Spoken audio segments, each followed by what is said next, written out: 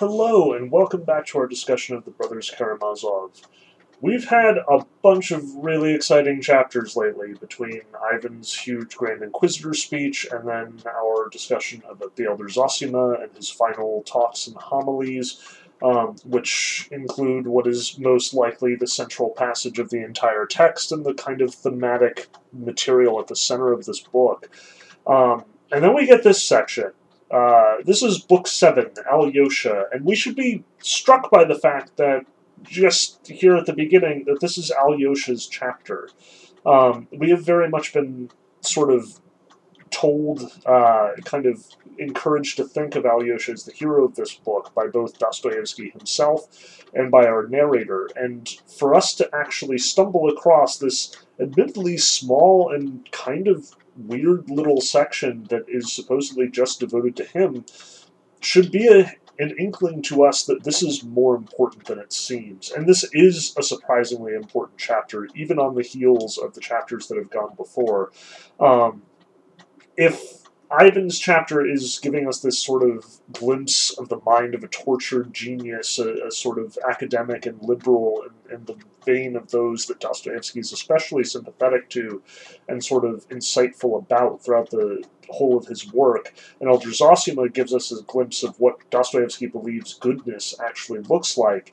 Here we see a moment of incredibly important character development for the character that is at the core of this novel. Alyosha is very up and down in this section, and for good reason. A lot happens to him, despite the fact that this is only, 38 pages by comparison to some really gargantuan chapters in the past.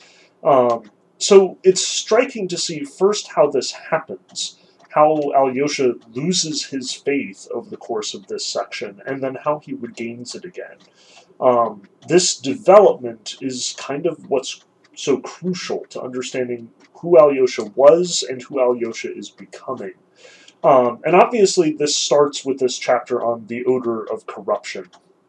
And I'll be honest with you, this is one of the most memorable chapters in this whole book as far as I'm concerned. Like, as much as the homilies of Elder Zosima are probably the more important section by a long shot, at least for interpreting this text and trying to understand what Dostoevsky is doing, the scene that he describes here with all of these people crammed into the monastery and the body of the Elder Zosima just starting to smell, it's very evocative.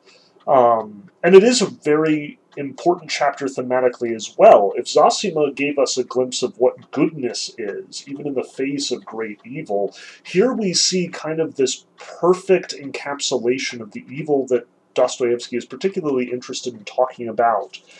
It's something that I've kind of alluded to a little bit in the chapters past, but here we get this second formulation that Zosima had suggested before, that this is the fall of the righteous man. And notice that it's a really subtle, kind of stupid thing that ultimately brings this about. The narrator even remarks upon this, that it is first a temptation to the monks and the lay people visiting, but then it's, this kind of dumb thing that is natural and that everyone should have expected to happen, and yet everybody doesn't, and everybody is like quietly holding on to this faith. So let's talk about it. Let's at least, discuss what's going on here. So the Elder Zosima is dead. Like, we've had his lecture, his whole homilies and discussions, and the biographical information that we get about him, all the stuff that we unpacked last week. Now he's passed away. And everyone is obviously really upset about this. Like, Alyosha is frankly beside himself. Father Pacey is obviously very upset. There's that moment where he's like going to console Alyosha and realizes that, Alyosha is just sobbing completely uncontrollably, and Father Pacey has to kind of back off lest he do the same. All of these monks are sort of discomposed here. But at the same time as this death has occurred, it's in the context that we've sort of been introduced to over the course of many chapters at this point, where the institution of the elder is very much under fire, and there's this political storm circulating around the Elder Zosima, the institution of the elders altogether, and the way that the monastery functions as a whole. We've seen, especially in Elder Zosima's chapter, he's deliberately defending both the institution of the monastery and the institution of elders by extension. And we have also heard sort of counterpoints from Father Farapont, the kind of seriously fasting holy fool who apparently never leaves his corner, his closet, and now we see him again sort of weighing in on everything that is going on here. So we know that this is a dicey situation, that this is more tense than it lets on. And we get this weird sort of dichotomy in the way that the various people respond to what happens. We have this great deal of hope and faith surrounding the elder's death. And we have these sorts of factions in the monastery where the majority is apparently on the side of the institution of the elders. They supported and loved Father Zosima, and they want to see, his remains and his death bring glory to God and to him. And as a consequence, they kind of act inappropriately here, you'll notice. There's that great little passage about how, apparently it is tradition for them to leave the coffin open for the entire day in the monastery, so various people can come and mourn, grieve, pay their respects. It's a sort of public ceremony. Now, admittedly, this is in the monastery, so you'll notice that no women are allowed, and Madame Koklikov has Rakitin giving her regular half-an-hour updates. There are also numerous other people who are sort of outside the monastery walls, especially the monks who are going about their business just as though it's any other day. But at the same time, many of the leaders of the monastery, especially Father Pacey, are reading the gospel over the dead man. And we get this passage where apparently the monks who are laying the body to rest in this sort of room where they're keeping him, they have this question: should we open the windows or not? And there's this moment of hesitation, this sort of recognition that this is itself an act of faithlessness, or it is assumed to be. These loyal monks who believe in the holiness of Elder Zosima, the holiness of his mission, and the sort of significance of what he represented in this monastery. Again, Dostoevsky has been making him out to be basically a saint since the beginning of this book. Like, he has never stepped wrong in his interactions with all of the other characters. So we know that Zosima is, in many ways, holy, the moral center, the conscience of this novel, that Alyosha looks up to him and we look up to Alyosha, so therefore Elder Zosima is almost a Christ-like figure here. So as a result, these monks are like, well, let's leave the windows closed. If we opened them, that would be sort of an indication that we don't believe in this elder's saintliness. Because apparently there's this tradition at this monastery that the bodies of very holy monks and saints did not exude an odor of corruption. They did not corrupt at all. And in fact, we get this bit about how it is tradition in the monastery to believe that certain very holy elders and very holy monks are lying completely intact in their coffins, despite the fact that it's been like hundreds of years. And they are, if anything, even more lifelike now than they were when they died, as though they're just waiting for God to come and raise them up. Now, obviously, there's a lot of theological sort of implication going on here, and a lot of it I'm not able to speak to. The very little bit that I can sort of point out is that this is very much in line with the writing in 2 Thessalonians and Revelation, as well as many of the other eschatological passages in the Old and New Testaments, which very much emphasize that Christians who die but are faithful will be resurrected. In fact, Revelation argues that everybody's going to get resurrected, and then the faithful are going to get rewarded because their name will go in the book of life, while the damned will be punished because they are not, and God will overlook them, and they will get cast into the lake of fire eventually. It's this whole thing. Eschatological passages are really difficult to interpret, though, and are subject to a great deal of theological speculation and distinction. across even relatively similar Protestant circles, like, for example, between the Baptists and the Presbyterians and evangelicals at large, you will see many different interpretations of how Revelation and eschatology is supposed to be interpreted. And you'll notice here we're apparently right in the middle of a fairly active theological debate between the Russian Orthodox Church and the Greek Orthodox Church. And you'll notice that we get a little bit of like back and forth here, where apparently the Greek Orthodox Church is convinced that whether or not the body corrupts after it's immediately dead has nothing to do with the holiness of the saint. Instead, they have this tradition where it's like you check their bones after a certain amount of time has passed. If they're yellow, then they're holy, and if they're black, then they're damned. Like, it's this whole thing.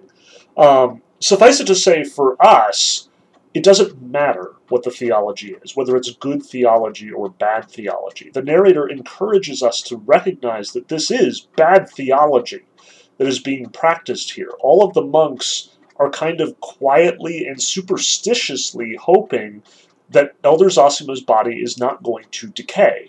Not because it's theologically sound. Again, on the contrary, it seems that there's a lot of debate about whether or not this is even theologically justifiable at all. But more importantly, the question here is, will he, be so holy that you can also be superstitious about it? Can you believe, can you be tempted by this conviction that maybe his body will be preserved? And what's more, it isn't. Like, Elder Zosima's body very much stinks.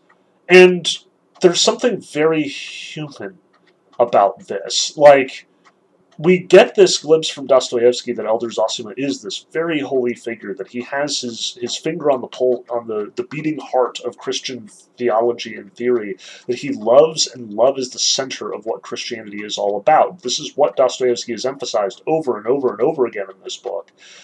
And yet, this is a very human attitude. Like, this is not theology in this sort of highfalutin sense where it's, understanding the mysteries of God, or Christian mysticism, or, the theological profundity of justification and sanctification. Like, that's not what's being discussed here. Zosima was very much a practical thinker when it came to his philosophy and his theology. Again, even when Ivan is talking about whether or not the ecclesiastical courts have, the justification to pass judgment on people, Zosima is much less interested in what is their authority, is it from God or from secular sources or wherever, but rather he's entirely interested in the effect that it will have on the person being judged. How a person who is guilty before the ecclesiastical courts will in fact repent, when a person who is guilty before a secular court will not. So again, even when Father Zosima is doing theology, it is very practical. And as a consequence, it makes sense from a sort of symbolic or thematic standpoint that right here and now, rather than be some kind of holier-than-thou figure, having this saintliness that permeates even his physical form so much that when, he is dead, he doesn't start to decay, or according to various, untrustworthy sources, actually, like, give off the smell of fresh flowers. Like, notice that Dostoevsky plays with the language here, as though the reports that there were monks who did in fact not decay are probably hokum, or probably nonsense. Like, this elder died probably 100 years ago, and apparently some people still claim to remember that he gave off the smell of fresh flowers. It's very dodgy. And on the one hand, Dostoevsky is emphasizing this dodginess. On the other hand, he's emphasizing its innocence. That everyone kind of secretly hopes that this will be the case. That everyone is secretly hoping for a miracle. That everyone wants the elder who they cared about and who cared about them, who they invested so much of their time and energy in, to be special in some way, and to be acknowledged as special by God in some way. They want to see a miracle because it would prove to them that they were right to follow this very remarkable, very extraordinary, very loving man. And what we get instead is something that is entirely predictable, i.e., he decays and starts to stink. But notice that it very quickly turns from being something natural to something unnatural.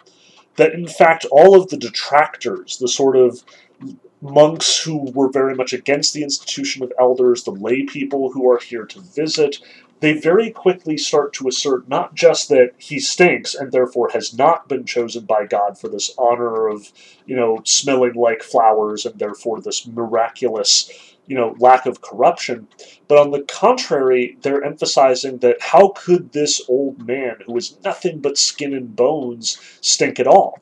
In fact, this is a diabolical miracle, a revelation that this man was not as holy as he seemed.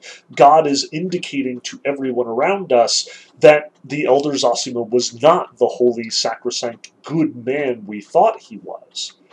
Now notice, this is a really interesting choice from Dostoevsky's perspective. The fact that he has built up this character so much for so long, and then at this moment, when we would expect to see something special happen, when we would get to see Dostoevsky deliver his final coda on the elder Zosima's holiness, he rejects that, and instead takes this opportunity to examine something even more deep and even more profound on this whole discussion of evil and suffering, namely how much joy these people take in the fall of a holy or good man. There's a certain amount not just of satisfaction or of naysaying here, but of glee, of spite.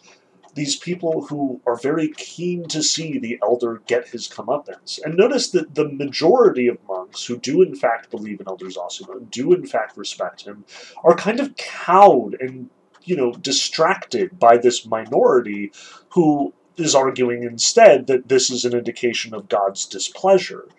There's no way to respond to them, in fact, especially because so many of them are so emotionally fraught anyway. They're kind of damaged at this point. They're hurting because this man is lost to them, this man that they cared about. And now there are all of these people who are taking a perverse glee in this turn of fate, this turnabout of the elder's apparent holiness. They are enjoying sticking it in the faces of the monks who, in fact, insisted on his goodness and holiness. Even though they never said that they expected to have him smell like flowers, there's this indication, this sort of recognition that this expectation was both frivolous and wrong, and therefore all the more reason to draw attention to it.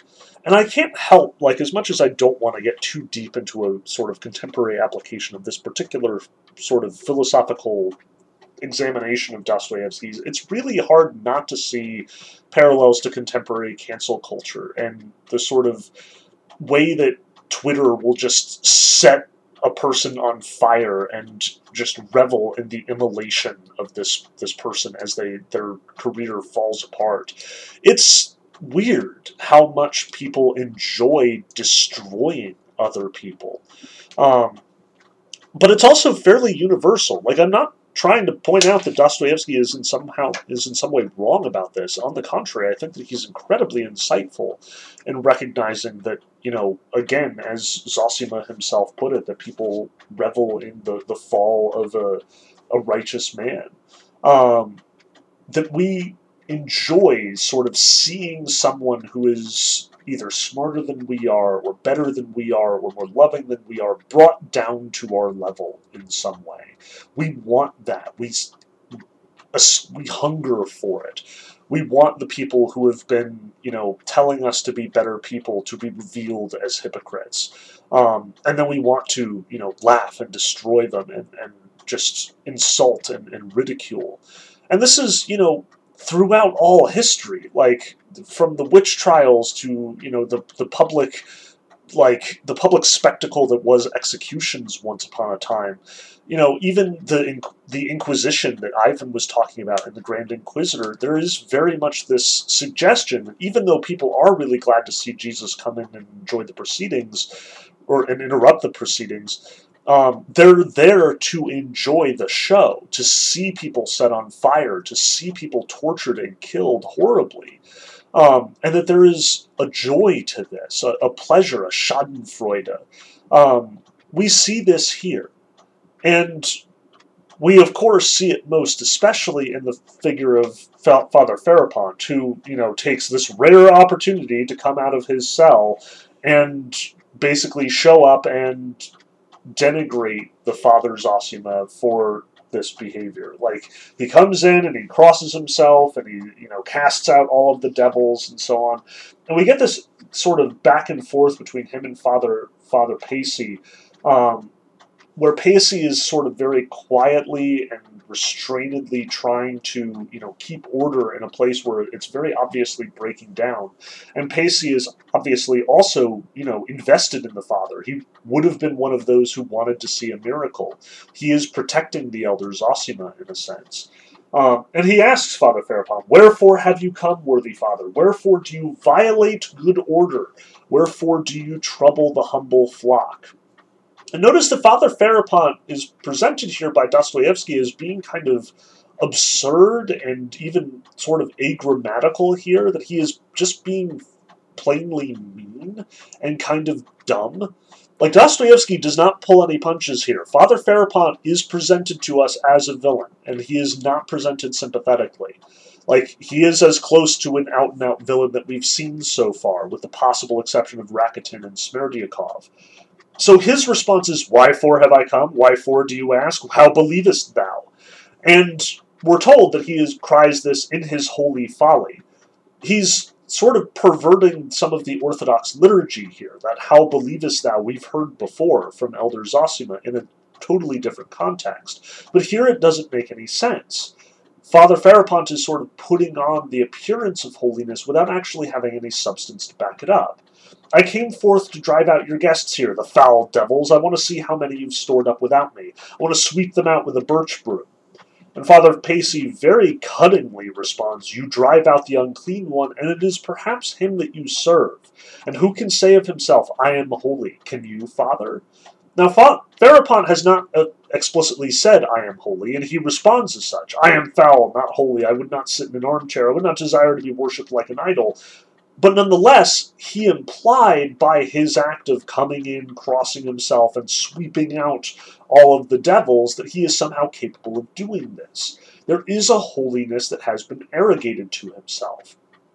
And I want to stress this interaction between Pacy and Farapont, the hypocrisy of Farapont, and how it masquerades as holiness, because I think that there is actually something very striking about this as well in Dostoevsky's sites. The thing about Christianity is that Christianity is very much wrapped up in appearances and realities. The entirety of the Sermon on the Mount, especially in the Gospel of Matthew, very much emphasizes that Jesus wants to draw a distinction between the people who look holy and the people who are holy. That the Pharisees are condemned because they make a big show of their holiness, that they come out and they, beat their breasts and they cry aloud and they pray aloud and they make a big commotion, and as a result, people look at them and say, "Wow, those people are holy." And there's this sort of double-edged sword quality about the morality of Christianity as a consequence. We are told by Jesus in the Gospels to pray quietly in a corner where no one can hear us, and that is best because then you are not sort of putting on this air of holiness. Whereas then you have this kind of reversal. Like, if you are in fact doing this silently, quietly, isn't that itself an act of pride or an act of, self-righteousness, a sort of apparent holiness? It goes back and forth here. And the key to holiness, as Pacy points out, is that anyone who accuses another person of being unholy is themselves running the risk of that hypocrisy. Farapont doesn't seem to be aware of this. He comes in and shouts and, makes a big commotion, and he wants the spectacle because he is hypocritically sort of arrogating this holiness to himself. But Pacy has to be so careful about how he confronts Farapont, because he realizes that if he is given the opportunity, or if Father Farapont is given the opportunity, he will condemn Pacy on the same grounds that Pacy just condemned him. And Farapont kind of does here. "Now people are destroying the holy faith. The deceased, your saint here," he turned to the crowd, pointing at the coffin with his finger, "denied devils. He gave purgatives against devils, so they bred here like spiders in the corners, and on this day he got himself stunk. In this we see a great sign from God." Notice there is truth to what Farapont says. Like, Pacy and the narrator acknowledge it in the very next paragraph, that the elder apparently had been confronted with this monk who apparently saw devils, and Elder Zosima said, pray and fast, and hopefully you'll come over this. And eventually he didn't, and Father Ferapant's next move was to prescribe medicine, which Ferapont, or Zosima prescribes medicine. Ferapont considers this, again, a dereliction of duty. He's supposed to see devils, Ferapont would argue, because Ferapont himself claims to see devils.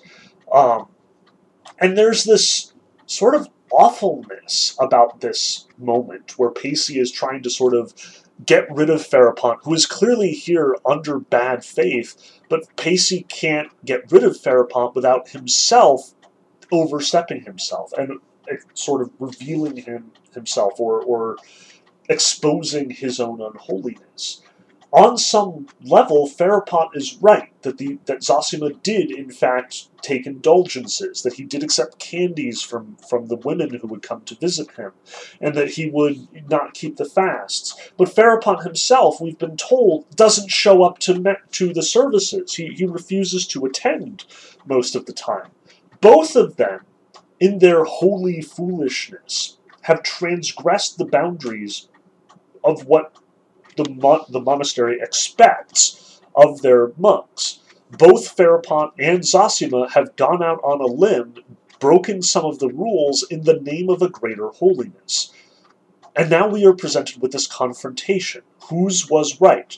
Is Zosima the true holy fool, or is Ferapont the true holy fool? And note, this idea of a holy fool has been thrown around so much in this book that it has in many ways lost all of its meaning. We don't know what a holy fool is at this point. And in truth, this is probably representative of how the term was used in Dostoevsky's day.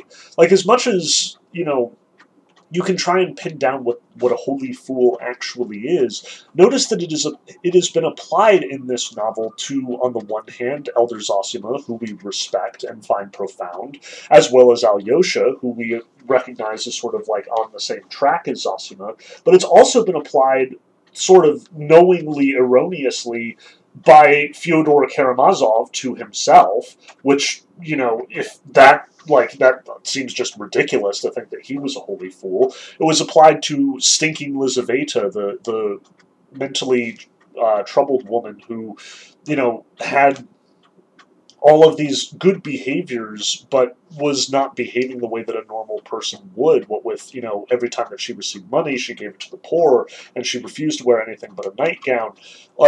She too is apparently in this category of holy fool, and at least she seems to be honest about it, but we wouldn't normally think of somebody who is mentally disabled or who suffers this to be in the same category as someone like Zosima, who is presented to us as holy and knowing that he is holy. And then on the other hand, we have Ferapont being described as a holy fool. So clearly, the holiness of a holy fool is not in any way indicated by the term.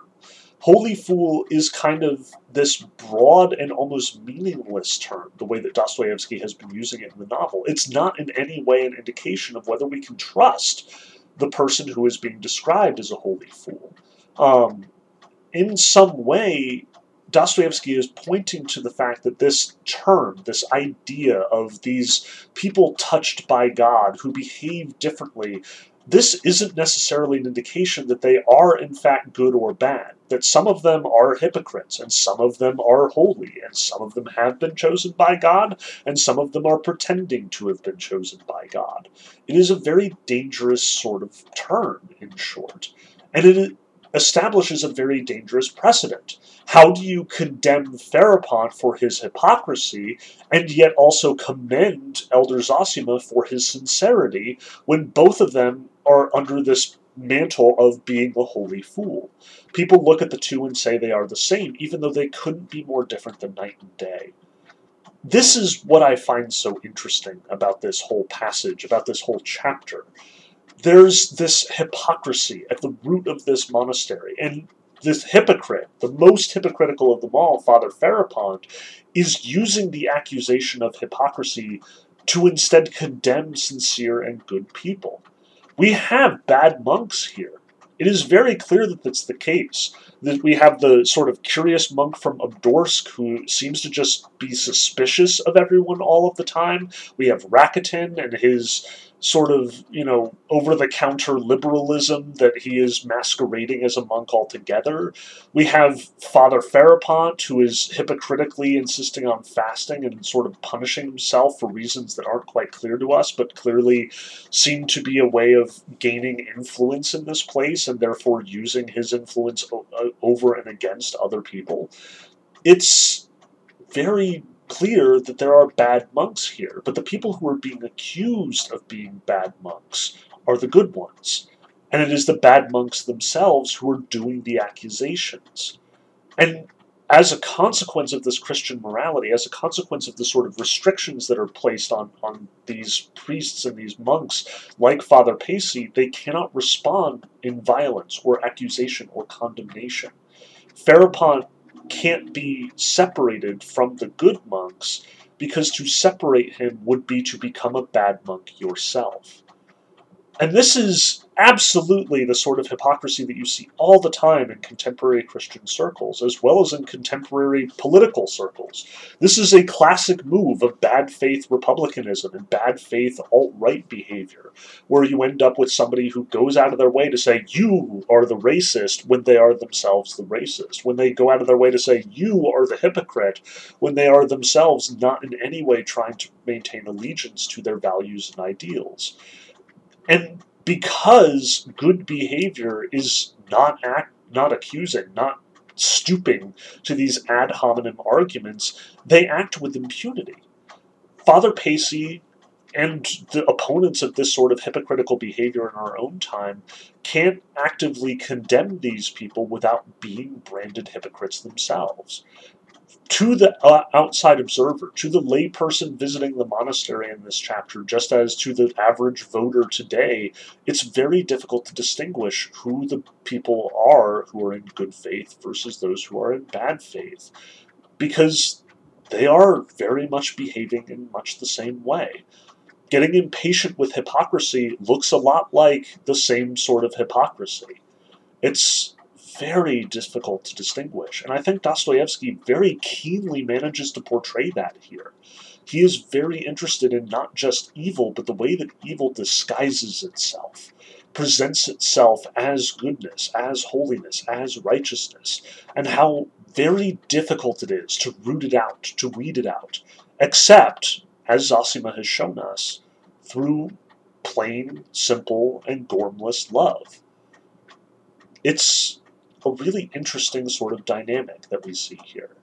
And obviously, this is devastating to Alyosha, to the point that we actually get a really interesting sort of narrative interjection on the part of our narrator at the very beginning of Chapter 2, where both Dostoevsky and the narrator very much defend Alyosha for being vulnerable to this. On the one hand, they're stressing that Alyosha is not falling in with the crowd that seems to think that this sign of the odor of corruption is somehow an indication that Zosima was not holy. He is not falling in with those of little faith, as Father Pacy puts it. He is to be separated from them in some way. But he is still hurting. He is still in great pain, not just because the elder is dead, but because he wanted some kind of honor for him, not in the way that many of these monks who are superstitious or sort of, superficially faithful seem to think, but rather he wanted his elder to die with honor, with dignity. He wanted people to admire him. And instead we have this disreputable, dishonorable, grotesque, and repulsive discussion, this sort of conflict happening in the monastery at this time when he is already emotionally compromised. He is hurting, in short. Alyosha is in terrible pain right here. And he even seems to go so far as to blame God for this. He wants this higher justice, as we're told, which is definitely invoking the language that Ivan was talking about in his chapter on rebellion and the Grand Inquisitor. And in fact, we get in his interaction with Rakuten like Alyosha starts talking about how he will accept God, but he won't accept this world. And then another distinction that is very keenly from the chapter on rebellion and the chapter on Grand Inquisitor. Alyosha seems to have lost faith here. And Rakuten even goads him as far as this is concerned, because of course Rakuten does. Rakuten is, totally unscrupulous. He is enjoying the fall of the righteous man, and he is enjoying this new fall of this new righteous man in trying to get Alyosha to succumb to his temptation as well. So notice the confrontation between the two of them, starting on page 341. I believed, I believe, and I want to believe, and I will believe, and what more do you want? Alyosha cried irritably. Precisely nothing, my dear. Ah, the devil, but even 13-year-old schoolboys don't believe such things anymore. Still, the devil. So you've gotten angry with your god now. You've rebelled. They passed you over for promotion. You didn't get a medal for the feast day. Ah, you. Alyosha gave Rakuten a long look. His eyes somehow narrowed, and something flashed in them, but not anger at Rakuten. I do not rebel against my god. I simply do not accept his world. Alyosha suddenly smiled crookedly. What do you mean you don't accept his world? Rakuten thought over his reply for a moment. What sort of gibberish is that? Alyosha did not answer. Well, enough talk of trifles. Now to business. Did you eat anything today? I don't remember. I think I did. By the looks of you, you need fortifying. What a sorry sight. You didn't sleep last night, so I hear. You had a meeting, and then all this fuss and muss. I bet you had nothing but a piece of blessed bread to chew on. Got a hunk of sausage here in my pocket. I brought it from town just in case, because I was coming here, only you probably won't. Note, because of the vows that Alyosha has taken, he shouldn't be eating meat. He's forsworn it. And yet he says here, let's have your sausage. Aha, so that's how it is. Real rebellion, barricades and all. Well, brother, that's not to be sneered at. Let's go to my place. I'd love a shot of vodka right now. I'm dead tired. You wouldn't go so far as to have vodka, or would you? Let's have your vodka. Say, amazing, brother, Rakuten rolled his eyes. Well, one way or the other, vodka or sausage, it's a brave thing, a fine thing, not to be missed. And of course, Rakuten finally escalates it to this last point where he invites Alyosha to come with him to Grushenka's. And Grushenka is another matter altogether. We'll talk about that in its own time. But notice, for Alyosha, this is his moment of greatest weakness. This is his fall. Rakuten is not wrong to see this as the fall of the righteous man. Alyosha, in a sense, has fallen here.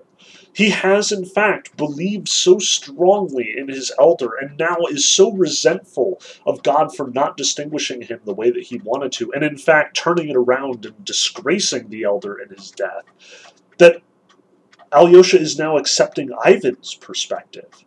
Ivan, who said, I accept God, but I do not accept what he calls justice. Alyosha seems to believe the same thing. The elder did not receive justice, and so Alyosha rebels. Alyosha, like Ivan, seems to think that God has done him dirty, has not fairly treated this person who cared about him so very much. And Rakuten preys on this. Rakuten wants to push Alyosha over the edge, wants to get him to do something that he'll regret. So he brings him to Grushenka's. Now, we get, at long last, a fairly decent explanation of what's going on with Grushenka here. That Grushenka has apparently been brought to this place by first the Samsonov, the merchant, and now is apparently, engaged to Kuzma Kuzmich. It's very unclear exactly what the circumstances here, either because Dostoevsky is hedging or the translation's a little weak here. What we do get is that Grushenka is a woman who is apparently disgraced. Somebody has had sex with her, or at least the thought is that somebody has had sex with her, presumably Samsonov and possibly Kuzma Kuzmich, but Grushenka also very much emphasizes that nobody else has. Not Fyodor, not Dmitri, despite all of the time that she's spent with them, despite how flirtatious she is, despite the fact that she does seem to be extremely free with her physicality. Notice how she immediately sits on Alyosha's lap and stays there for the first part of their interaction together. Obviously, she's been doing this to other people as well, and that's how she's gotten her reputation.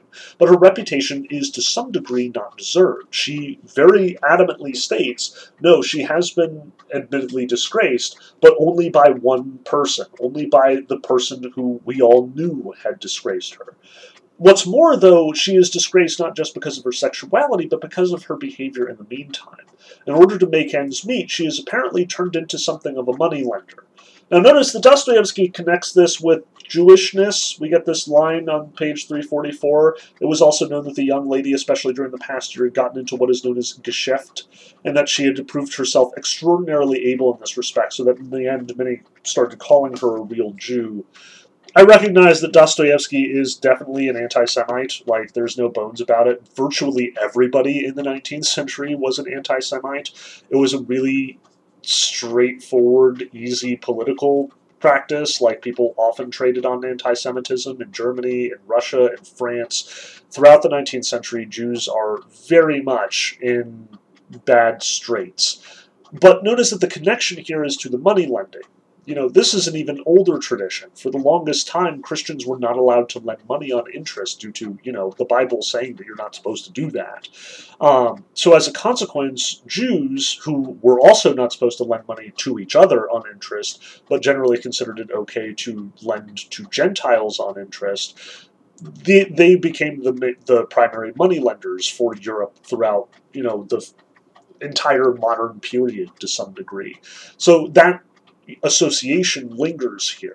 What Dostoevsky is saying is that Grushenka has defiled herself not just sexually, but by starting to take loans on interest and dealing in sort of shady loaning practices with other people. So notice we get this comment about how, you know, she will buy up debts at, you know, 1/10 of a ruble of their worth, and then sell, and then end up making 10 rubles off of them. So she's clearly involved in some kind of crazy financial or economic shenanigans, and she has disgraced herself in that way as well. She is, for all intents and purposes, a vicious woman, in basically all of the ways that you can imagine.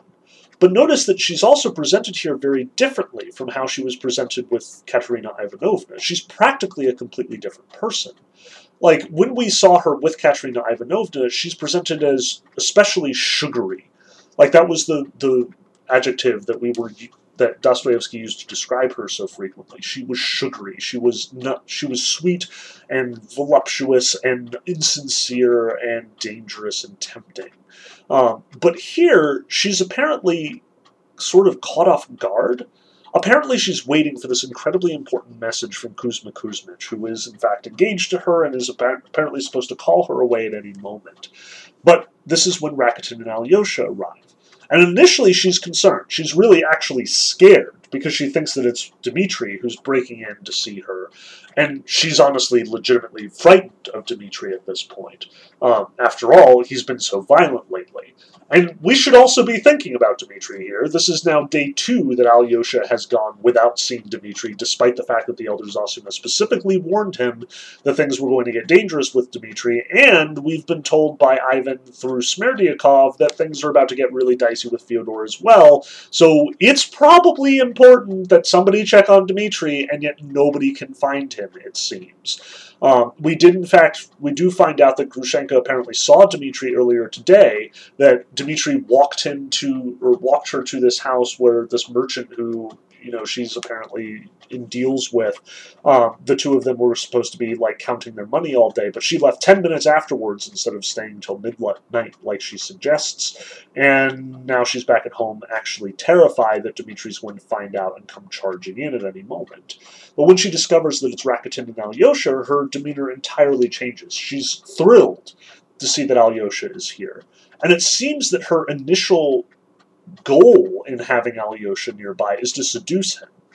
It's not entirely clear why she wants to seduce him, besides, again, that same sort of fall of the righteous man that Rakitin seems so excited about. But more importantly, she seems to want to use him as leverage over Fyodor and Dmitri to some degree. She recognizes that they value his opinion, she recognizes that, you know, he is this sort of innocent to be corrupted, and she seems to be throwing herself at him with the intention of corrupting him, but never actually letting it get so far as sleeping with him. That wouldn't be, you know, permissible under Grushenka's strange and sort of surprisingly strict sexual ethics. But as soon as she finds out that Alyosha is coming from the elder's funeral, she freaks out. She stops immediately and apologizes. And we get this surprising moment of earnestness for both characters. Both Grushenka and Alyosha, we're told, have their souls touched by this meeting. And Alyosha commends Grushenka on her honesty, on her simplicity, on her straightforwardness, on the fact that despite all of her schemes and, diabolical trades and all of the evil that she's done and the seduction she's engaged in, Alyosha recognizes that at the end of the day, she is just trying to get by. That she still has a streak of goodness in her, a habitual goodness, a goodness that recognizes that it's not okay to try and seduce a man who has just come from a funeral, a man who is in mourning. But we also see that it wouldn't have worked anyway. We get this line from the narrator about how Alyosha is fortified with armor greater than he ever could have anticipated. That Alyosha, who's usually really shy and uncomfortable around women, at least in part because he has that same Karamazov streak that we've been warned about, that he is, secretly actually, tempted and lusting after these women, even if we don't actually see it. Now he's prevented from that because he is so deep in his own mourning, because he is so wounded by the death of Zosima and his subsequent disgrace. So Grushenka is honest because, on the one hand, despite her evil, she acknowledges and pulls back, knowing that this is bigger than her. And Alyosha, in turn, recognizes this and commends her. And we get this story from Grushenka about the old woman and the onion. There was this vicious old woman who had no good deeds in her life, and she went to hell, and her guardian angel goes to God and says, I've looked and looked, and there was this one time that she pulled an onion out of the ground and gave it to a beggar. And God says, okay, then take the onion and draw her out of the lake of fire with it, and if the onion breaks, then she'll stay there, but if the onion remains whole, she gets to come to heaven.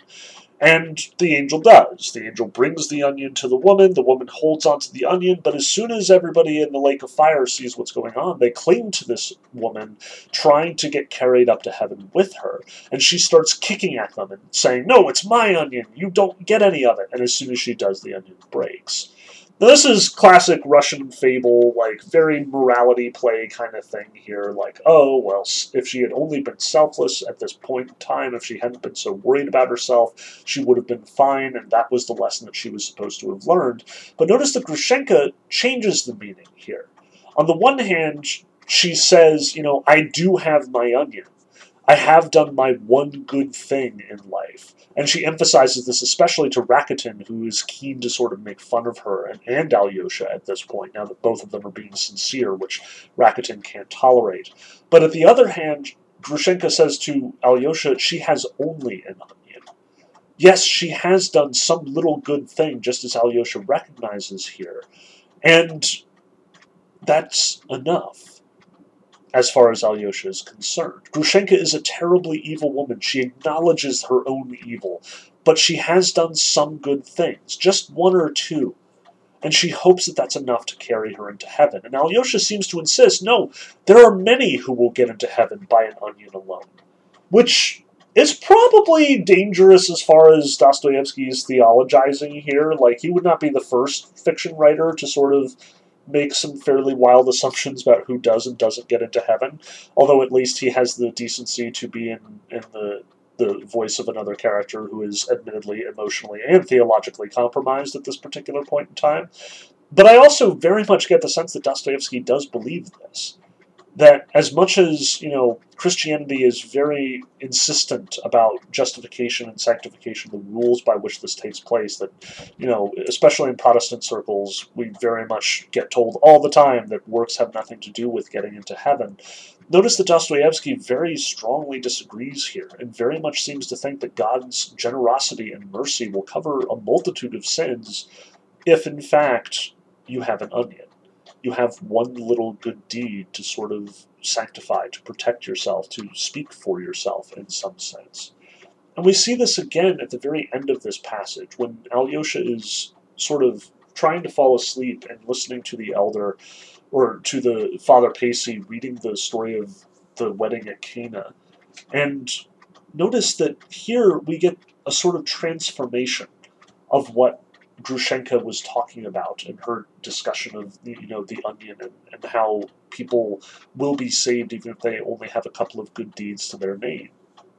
Alyosha very much remembers this passage, loves this passage, recalls this passage very fondly, and recognizes that the reason why he likes it is because it is a moment when Jesus not just performs a miracle, thus demonstrating his godhood and all that, but performs a miracle specifically devoted towards people enjoying themselves. That Jesus is putting the stamp of approval on drinking, in a sense, on weddings, on festivity, on happiness, on people just enjoying themselves. And this is really important to Alyosha. It's something that the elder very much insisted upon, and it is something that Dostoevsky has very much insisted upon. We were told very much in the second chapter that Alyosha's faithfulness, as naive and innocent as it is, much as Rakitin makes fun of him for his 13-year-old boyish faith, we're told that this is a good thing. That Alyosha is right to be sort of immersed in the world, to sort of be enamored with just the day-to-day lives of people, and to get excited about things like Grushenka's tiny little demonstration of honesty here. This passage, this biblical story, seems to justify that. And by the time that the chapter ends, we go from this being a theological story to a dream sequence in which Alyosha is greeting Father Zosima in heaven, and that heaven is in fact the place where Jesus is serving the wine. And we get this sort of kind of symbolic and kind of small, but also very broad and big depiction of what heaven looks like for Alyosha and for Dostoevsky, as well as for Elder Zosima, and what the wedding at Cana seems to suggest. Humans are not meant to suffer, in short. They are meant to enjoy themselves. There is no shame in joy and in pleasantness, no shame in the candies that the Elder Zosima used to have from time to time. And if anything, it's the flagellants, the people like Father Ferapon, who specifically deny themselves these simple, straightforward pleasures, these very human pleasures. These are the ones that Dostoevsky distrusts. These are the ones who are putting on airs of holiness when in fact they do not understand what holiness actually is. And so we see this transformation in Alyosha. First, we see Alyosha damaged beyond belief, totally destroyed by the passing of his elder and by the lack of sort of acknowledgement that God has given him. But we are told to forgive him for this. We are told that this is good faith, even if it isn't necessarily theologically sound or justified. And this leads him to rebellion. Rakitin tempts him, and he succumbs to that temptation. He rejects the justice of the universe. He distrusts God. He rebels just as Ivan does. But all it takes is Grushenka jumping off of him, suddenly shocked that she is, overstepping herself so much. And Alyosha suddenly remembers all of this. He recognizes that there is this fundamental goodness, even in this terribly evil woman. And he too repents. He acknowledges, no, I am worse than you, Grushenka.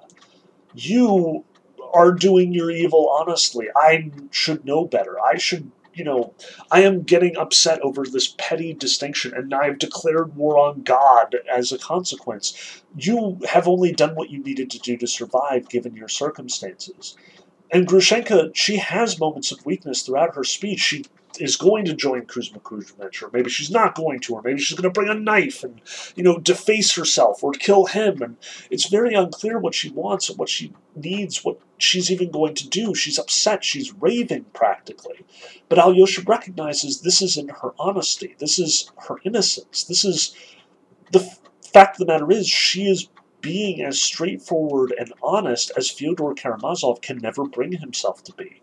Where Fyodor is always acting out to try and sort of deceive everybody about what the truth of his situation is, Alyosha is acknowledging that Grushenka is doing exactly the opposite. She is raving because she doesn't know what to do, because she's scared, and because she's sad, and because she's upset and indignant and just dishonored, and she doesn't know what to do about it. And Alyosha admires that in her, that truthfulness, that honesty, where he himself has done what his father would have done and what Ivan would have done, gotten upset for no good reason.